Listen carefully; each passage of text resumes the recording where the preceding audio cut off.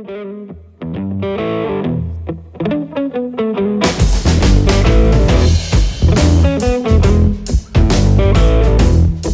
everybody, and welcome to another episode of Provoke, the podcast that takes a provocative look at advertising as a whole. I'm your host, Brian Wilder, and we have Kelsey Shalou in the West Coast studio. How you doing, Kels? Awesome. So on today's episode, as we kind of begin to round out 2018, I wanted to talk about guerrilla marketing and whether or not it's making a comeback. So to kick things off, recently, I'd say maybe a week ago or so, Burger King rolled out an app, or rolled out a campaign through their app to where I guess it was based on geolocation. So it would send people, the only way to redeem this offer was for a 1-cent Whopper. So the only way to redeem the offer is that you had to be within, I believe, 600 feet of a McDonald's location. And then on the BK app, the offer would activate, and then you could, then buy a Whopper through the app at any McDonald's location.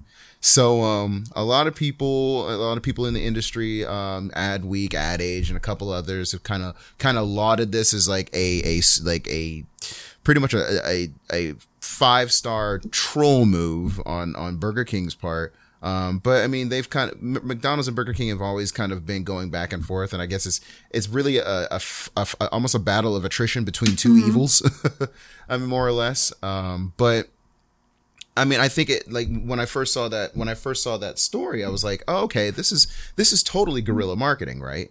And so I kind of wanted to start the conversation off with that, just the idea of, and I feel like we haven't heard the term, Kelsey, guerrilla marketing in a little while, just because it hasn't been as prevalent. But could this and maybe a couple other examples kind of be the thing that sparks the resurgence of guerrilla marketing? I think something like this is super, super fun. So I think, and it did, their app went from like nowhere on the Google charts or the app, Apple Play Store or whatever, all the app stores, I don't even know, to like jumping to number one, and obviously was super successful, which I find really surprising that it was as successful as it was.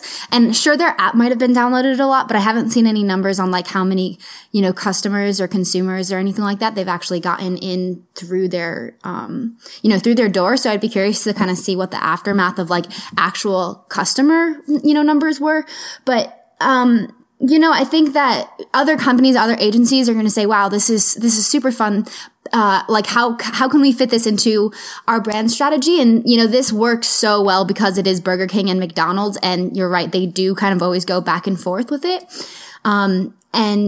McDonald's is the leader in the fast food industry. So McDonald's is always walking around with a big target on their back. So maybe other companies that kind of have that, like, rival that is the like leader in that industry, they'll find ways that they can kind of, friendly provoke them. I was reading that the Burger King, the CEO of the marketing department or whoever was kind of in charge of this campaign was like, we've done this for so long with McDonald's that like we think and we hope that they know that this is kind of just a playful joke and that we're actually not trying to like, do them any kind of major harm. Of course, McDonald's hasn't commented or anything on that, but, the thing that I find the most interesting with this campaign is, not that it was trolling McDonald's or that you had to go to the other location, but, in the fast food industry and category, consumers are not particularly loyal to any particular fast food outlet. And fast food exists for convenience, right? It's the price point is, whether it's a cent or, $1 or $2 somewhere else, like, that's really not what fast food is about. It's about the convenience of food. And so I'm amazed at how successful it was to get a consumer that is interested in fast food industry, in that market or in that type of food to get so close to a McDonald's that they're already there. They could just spend, a couple more bucks and have their whole meal and just be done with it. And they got so close, 600 feet from another location. And then from that location had to drive, however far to actually redeem their 1-cent Whopper. So I think that I find that the most interesting part about this. And like, I think if you look at the consumer and like buyer profile on something like this, like it shows that people are more interested in like the game, if that makes sense. Like they could have just gone and stayed at McDonald's and paid like $2 and gotten almost exactly the same thing, because of the convenience. So it kind of looks and shows that, the consumers are there to play. And I think that that's really, like, in my mind, that's kind of the takeaway for this. Cause, you know, if you think about the future of how this could be rolled out with other industries or agencies kind of pulling off a campaign like this, I think it just shows you that people will play and people will play along because there are so many outlets to like show, the game or the way that they were playing, if that makes sense. So like, I think it creates like a really good story that someone can like go then and tell their friend in person, or go tell their people on Twitter, or go tell their people on Instagram, you know. And I think that was kind of my biggest interest in this particular campaign. Okay. For me, and I think I kind of hinted at it earlier, I get the idea that, like, you know, there was this kind of this like tongue in cheek sort of playfulness about it. Right. But it was weird. And going to your point, it was weird that they would send, it was kind of a gamble to send that many of your customers, potential customers, to a McDonald's, you know, to your competitor. Correct. Essentially. Right. But I mean, I think it's just one of those things where I think they kind of trust their customer base at this point. I don't think it was a situation where they were trying to gain new customers, so to speak. Just because there were a lot of steps you had to take in order to get to that 1 cent offer. Sure. You know, you had to download the app, you had to put in your credit, your personal information, your payment information. You had to go through all this. You had to go through the trouble of driving to the nearest McDonald's and then hope beyond hope that there was a Burger King location nearby. You know what I mean? Correct. And so right. I think that was something when I was looking at a lot of the comments on Twitter when Burger King kind of talked about the campaign and announced it. A lot of people on the thread below it were kind of complaining about how, you know, it would help if, my nearest Burger King wasn't 15 miles away or 25 miles away. You know, it would help if my Burger King hadn't closed down, 3 months ago, kind of thing. And so I'm curious as to what the end goal was, of this campaign was. But I mean, it impressions on Twitter. Yeah, essentially, like, that's what it feels like, and I think that's kind of the point of a guerrilla marketing campaign in the first place, is just getting that top of mind brand, exactly. Brand it's just brand awareness. Yeah, absolutely. And so in that regard, I think Burger King was wildly successful. So if that's what the main objective was, which I'd like to think it was, then, hats off to them. But I didn't see, any kind of advertising advantages past that. Right. Yeah. Again, I would just be interested to see some more follow up on just as to not like this was what the campaign was and this is how it went. Here's videos of it, but like what actually happened. Like I wish, yeah. So, but I'm sure those will come out and that will be really interesting. But yeah, overall, I think that any kind of guerrilla marketing is basically just to get brand to the top of the mind and to get people talking about it on podcasts. And so, I think that was a huge success. Yeah. So, I mean, to kind of dive into it a little more, are there some other examples that you can think of over the past year or two, where guerrilla marketing really kind of came to the forefront?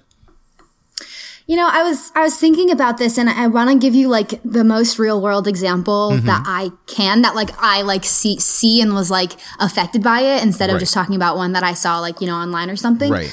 And honestly, I think that we could even have a whole conversation between the distinction of outdoor advertising and guerrilla marketing, because I think in my mind, there's a very thin line, because I feel like a lot of what is considered guerrilla marketing could also be just thrown into the out of home category. Absolutely.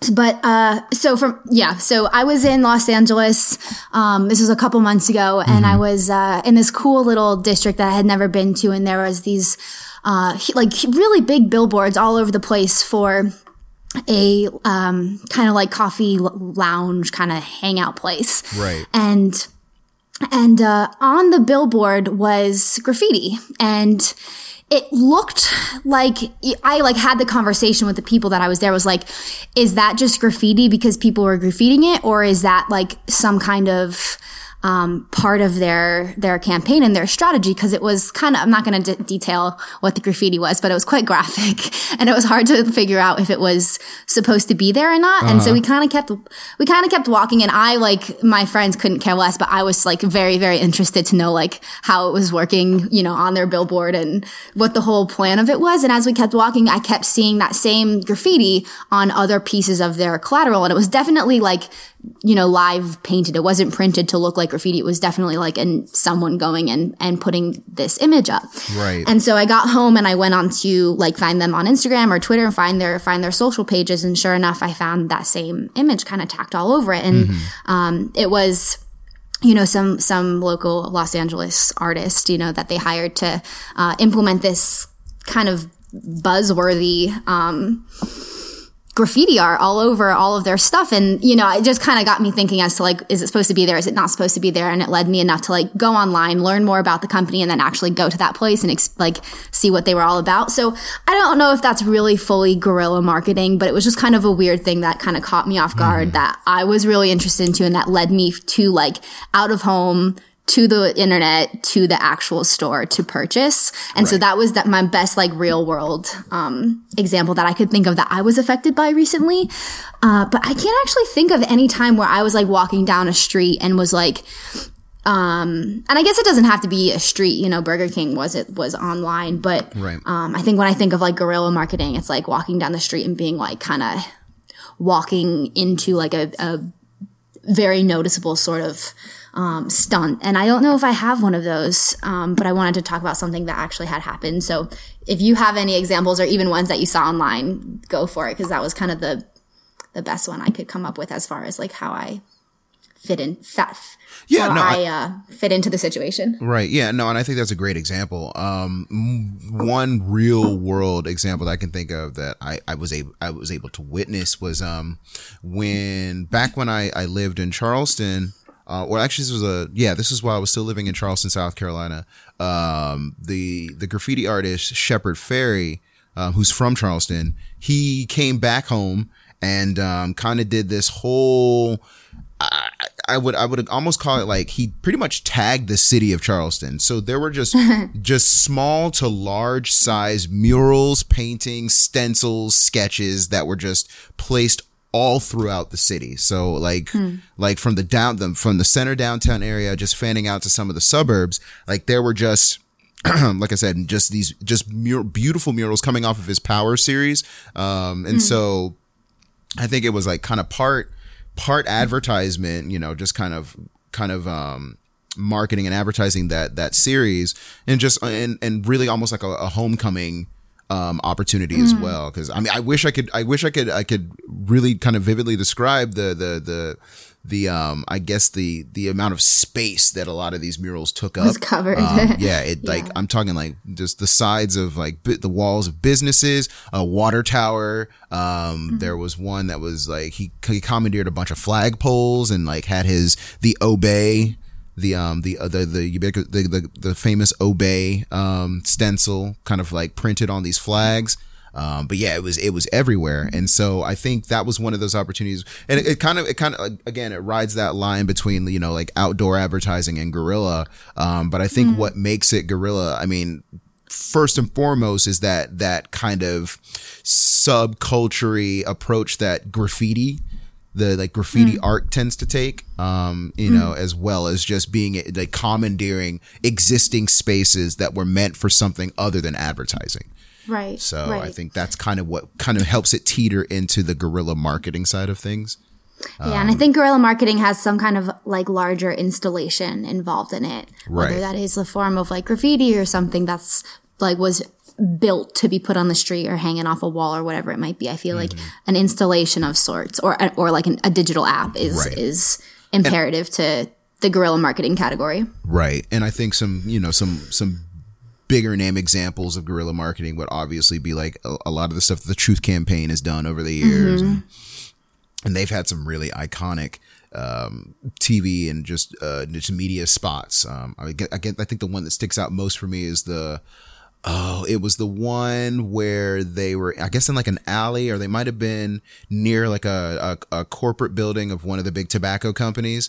And they had a conveyor belt, like facing upward, that was slowly pushing body bags, like just body bag after body bag, like off this conveyor belt and onto a pile of body bags just on the ground. Oh my gosh. And just talking about how, that idea of like 1,200 people die from cigarettes every year or every day or something like that. And so they basically just, I'm sure they got the permits that they needed and stuff from law enforcement, but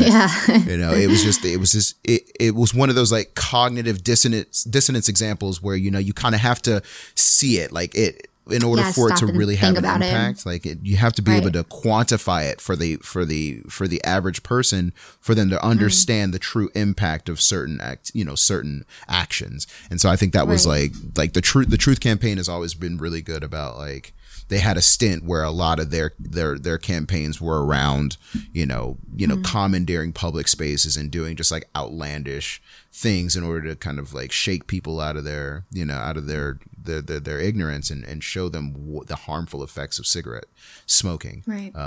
So yeah, I mean, I think that kind of helps us kind of lead into our next topic, and it's really just talking about how to craft, ways in which you can craft your own guerrilla marketing campaign. And so I kind of wanted to start with that, I guess the first step, and that's really kind of nailing down your messaging and the tonality, in the sense that it really needs to be relevant, right? I mean, you've got to make sure that whatever you're doing, whatever kind of takeover or, hijacking of a public space or area, you got to make sure that whatever message you're trying to convey is the right one, and it's not confusing, it's not vague, it's not too cryptic, because if you don't have the right messaging for your opening, for your opening kind of statement, your opening declarative statement, like the rest of it kind of gets lost in translation. Right. So I mean, go ahead.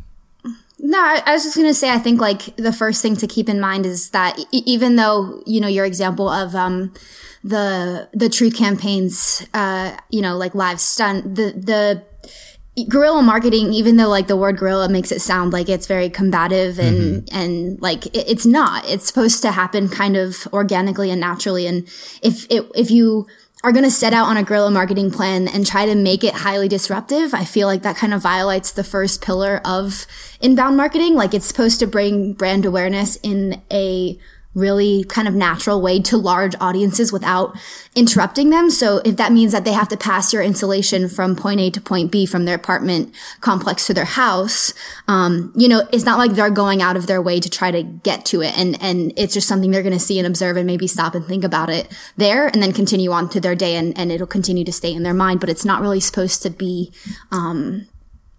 it's not necessarily combative, which I feel like people think, oh, it has to be really obnoxious and really like, no, not necessarily. Like it can be as simple as just some graffiti art around, like all around a city or on people's. So I think that that's just something to like keep in mind when you're starting off, to hit something like this. And I think, going with, your messaging and how you're going to talk about this campaign, that obviously has to be relevant. And with it being relevant, you have to know who you're talking to, which is going to make the decision up for you of like, where is it going to happen? Depending on who you're talking to, that answer alone will tell you, is what platform you're going to share and talk about it on, what cities is it going to be most successful and relevant in, not even just what cities, but like what street in that city, what corner in that city, what exact location and stuff like that. But I guess that really goes with anything that's not necessarily specific to guerrilla marketing. Yeah, and I think that kind of leads into the next step is like, the idea that not all mediums are created equal. If you're trying to market a new brand of, I don't know, pencils, you want to make sure that whatever medium you use is a medium that allows you to take that product or that service and kind of show its full range of capabilities, like if you're, like I said, if you're trying to market a new brand of pencils or pens or some sort of art supply, you're going to want to, graffiti and opportunities to kind of really have that artwork flourish are examples of how you can using the right medium at the right place and time, so I think that's something that's really important is like, going back to what you said, there are certain, cities and areas that just don't lend themselves properly to the debut or like the debut of a branding campaign as much as others. And so that's something that you really have to be mindful of. I'm trying to think if there are any examples of where it's kind of like backfired or where somebody's tried to do. We'll talk about this in another later on in the show, but I guess I'm just trying to think of some ways in which people try to do guerrilla marketing. It just didn't pan out. Right.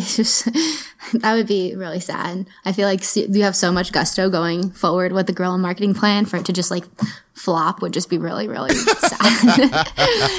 All right. Well, so then we'll keep it on a positive note then. So I guess the last major step of that is just obvious. And this goes back to, this can be applied to stuff outside of guerrilla marketing, but just making sure you have an ironclad plan in place, a strategy in place. I guess part of that strategy can be like, okay, well, if this thing happens that isn't in our favor, how can we rebound from it before, like in a timely manner? Right. I think part of strategies is not always like, okay, well, we're always going to be successful. It's always going to be great. It's always going to be positive. No, like you have to do some thinking towards like, well, what happens if it doesn't go as good as we hope it to go? And then if you already have kind of a roadmap of like how we can get back on track, then you will ultimately still be more successful than if you didn't have any kind of conversation or solutions as to like what we could do if this didn't go exactly how we hoped it to go. Right. Yeah. So just having a contingency plan in place, essentially. Yeah, exactly. Like, and that, I guess that goes back to the idea of just embracing the pivot. Sometimes you can have the best laid plan and it still falls flat, or some unforeseen thing kind of comes along and messes everything up. But if you have a team that embraces the pivot and is able to kind of like take lemons and turn them into lemonade, then you might be able to salvage something from that campaign. Absolutely. Yeah. So, I think that kind of like gives you an idea of you listeners out there, an idea of what you kind of have to take into consideration before you start executing a guerrilla marketing plan.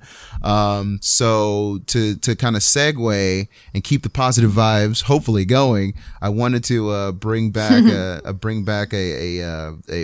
of my favorites segments of the show. Take it or leave it. You remember Take It or Leave It? Yeah, I think the last time we did it was with pumpkin spice, and there was much haste. So there was just a lot of haste. Yeah, things got a little heated on my end. I just have very strong feelings about the concept of pumpkin spice, but I don't want to bring back we don't want to bring it back up again. So we're gonna move right along. So as far as our first topic in the and Take It or Leave It, I want to talk about flash mobs. I don't know if you remember you remember flash mobs. Definitely. Okay. Yeah. So like, just that idea of just an impromptu, just out of the blue dance number that just like High School Musical all the time in real life. Okay. Is like the best way to describe a flash mob. That sounds terrible. That sounds awful for me. What? But so obviously for me, I'm going to leave flash mobs in the dust. I hope they never come back. I hope there is never a resurgence of flash mobs. They were the bane of my existence for about 5 to 7 years. And, they had their time, and I wish it well and hope it just rides off into the sunset and dies off gracefully.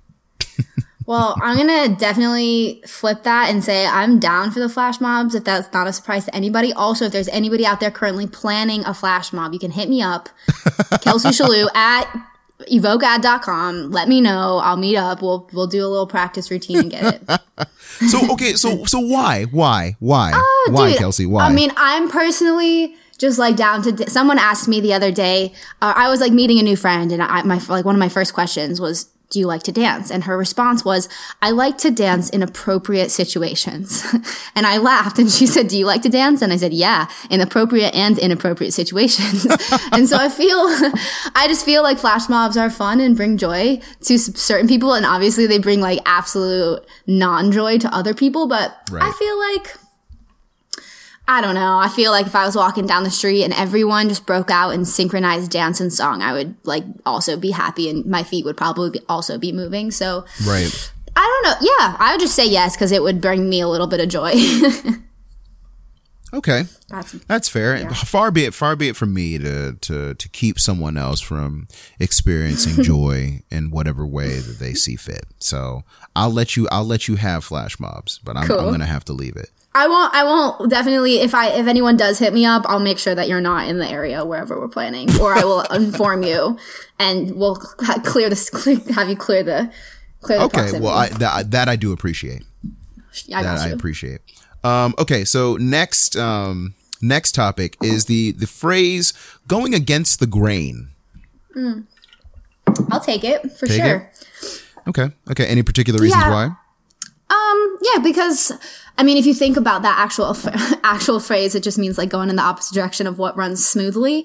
And I think sometimes you have to like experiment with yourself, or, you know, I like to run little experiments with myself and how like everything is supposed to go. And then like, okay, well, if I did it a little bit differently, how does it make me feel? Like, does it make me feel better or worse? Or like, right. And I think once you have more information of like how you fit into certain structures or communities, you can like be that best expression right. of however you want to act or be or think. And I think by being able to go against the grain, it also with that for me also means like you have to also understand going with the grain, because there are certain times where you have to go with the grain, because you may not be successful. And I've like learned that in all different forms and ways. But sure. Overall, yeah, I think it's good to kind of recognize, okay, this is what everyone's doing, but like, what if I did it a little bit differently? Would it still work? Would I like it? And then you can make up the decision if you want to go with or against the grain. Right. Okay.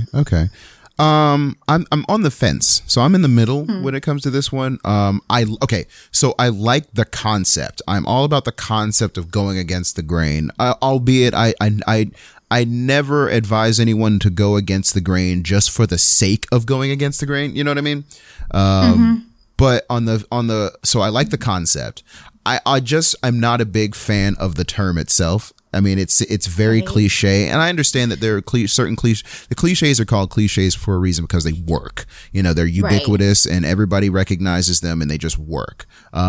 So, I mean, I get that idea, but I kind of put against the grain in the same category as like thinking outside the box, and, you know, one I don't really like. Right, like being a maverick, like things like that. I'm not a big fan of those catchphrases.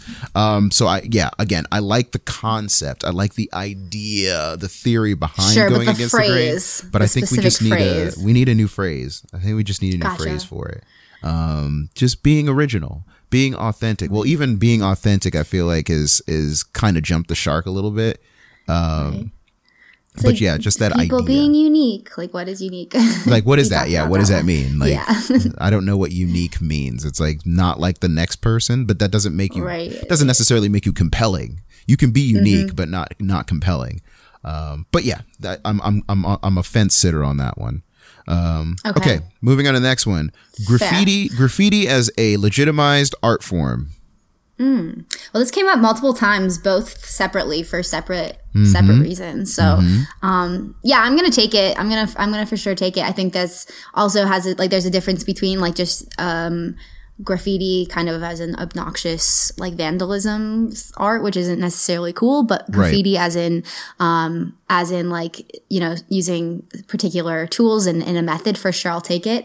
I lived with one of the people that lived in my apartment buildings when I was living in Colorado was like a legitimate graffiti artist, but he didn't necessarily go outside and like tag stuff up, but like his preferred method of like art was spray paint, and he had his whole really, really sweet setup, and he was so talented, and he'd give us like, you know, he'd invite us over, and we would like take like really old cheap like dollar records. You've probably seen like YouTube videos of people on the street like making crazy like outer space pictures. Have you ever seen that before, Brian? Where you take like a cup or like a bowl or some kind of like circular thing and like you continue to layer paint on top of it, and then you take like newspaper and you press it up against where all this like wet spray paint is, and when you lift it up, it has like this really cool kind of outer space looking texture to it. No, I don't think I've ever. I'll have to send you a video after the pod. But like, you know, he taught us a bunch of really cool things, and I still to this day have like some graffiti art that I had a hand in creating. So yes, I'll for sure take it. Okay. Yeah, same. I am a big fan of graffiti. I like the idea of graffiti, especially when it's done by a reputable artist or someone who's just really good at what they do. Right. It's just one of those opportunities to really like street art in general has always been like something that I've been into. And so I will always and forever kind of like, support the anonymous and named street artists out there in the world who are just, you know, trying to make the world a better place, you know, one building at a time. So cool. So the final topic for Take It or Leave It. This is a saying that I've heard an inordinate amount of times lately. So I kind of just wanted to throw it out there into the arena and see how you felt about it. But sure. The saying, it's better to beg for forgiveness than ask for permission. Yeah, and this is more so as it pertains to like, I guess as it pertains to guerrilla marketing and like, you know, commandeering certain spaces without certain permissions or maybe like at a last minute notice. Like so how do you feel about that saying?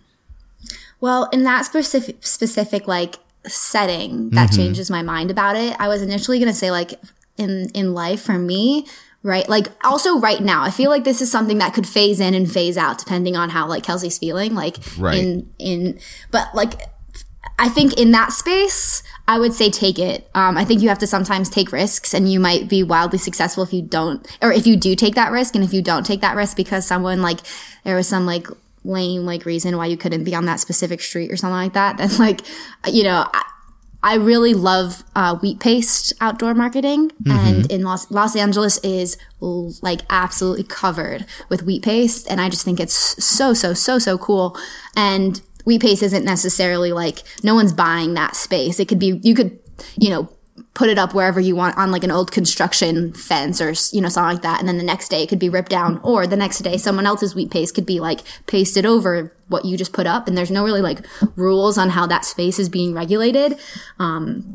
So in that space, I'll say, yeah, I'll take this. That sometimes it's cool to to be a little edgy and take a risk. And then if it flops, just ask for forgiveness later. Yeah, and I think that's a very succinct way to kind of like to answer that one. And I totally agree. I think it's a situation where there's nothing wrong with taking risks and then, you know, having to ask for that forgiveness after the fact. But I think it makes it a lot easier to ask for forgiveness if that risk ended up being successful, you know? Yes, so I think it's better to take calculated risks. I think that's, yes, I was going to say, be intelligent about this. Yeah. It could, anyone listening, like calculate out that like what you're talking about. It should be, it should be a very low stake punishment or like potential like negative risk, very low risk, I think, to take something like this, you know? Yeah. Just don't go out there and start wilding out. You know, with other people's budgets and no one can get hurt. Like, don't like put people in harm. Like, nothing crazy. Right. Absolutely. That's awesome. All right. Well, I think that's a great opportunity to kind of wrap up this episode. As always, I'd like to thank you, Kelsey, for taking the time to hang out with us today. And if you guys out there in listener land have any questions, comments, or concerns, be sure to send them to Provoke. That's PROVOK at evokead.com, and follow us on all of our social media channels to kind of keep up with our contributions to the advertising world. So keeping in the guerrilla marketing theme for this episode, our quote today comes from pretty much the guy who coined the term, J. Conrad Levinson. And when it comes to finding the right guerrilla marketing campaign, he said, "You don't need many, you need only one good one." And with that said, y'all take care.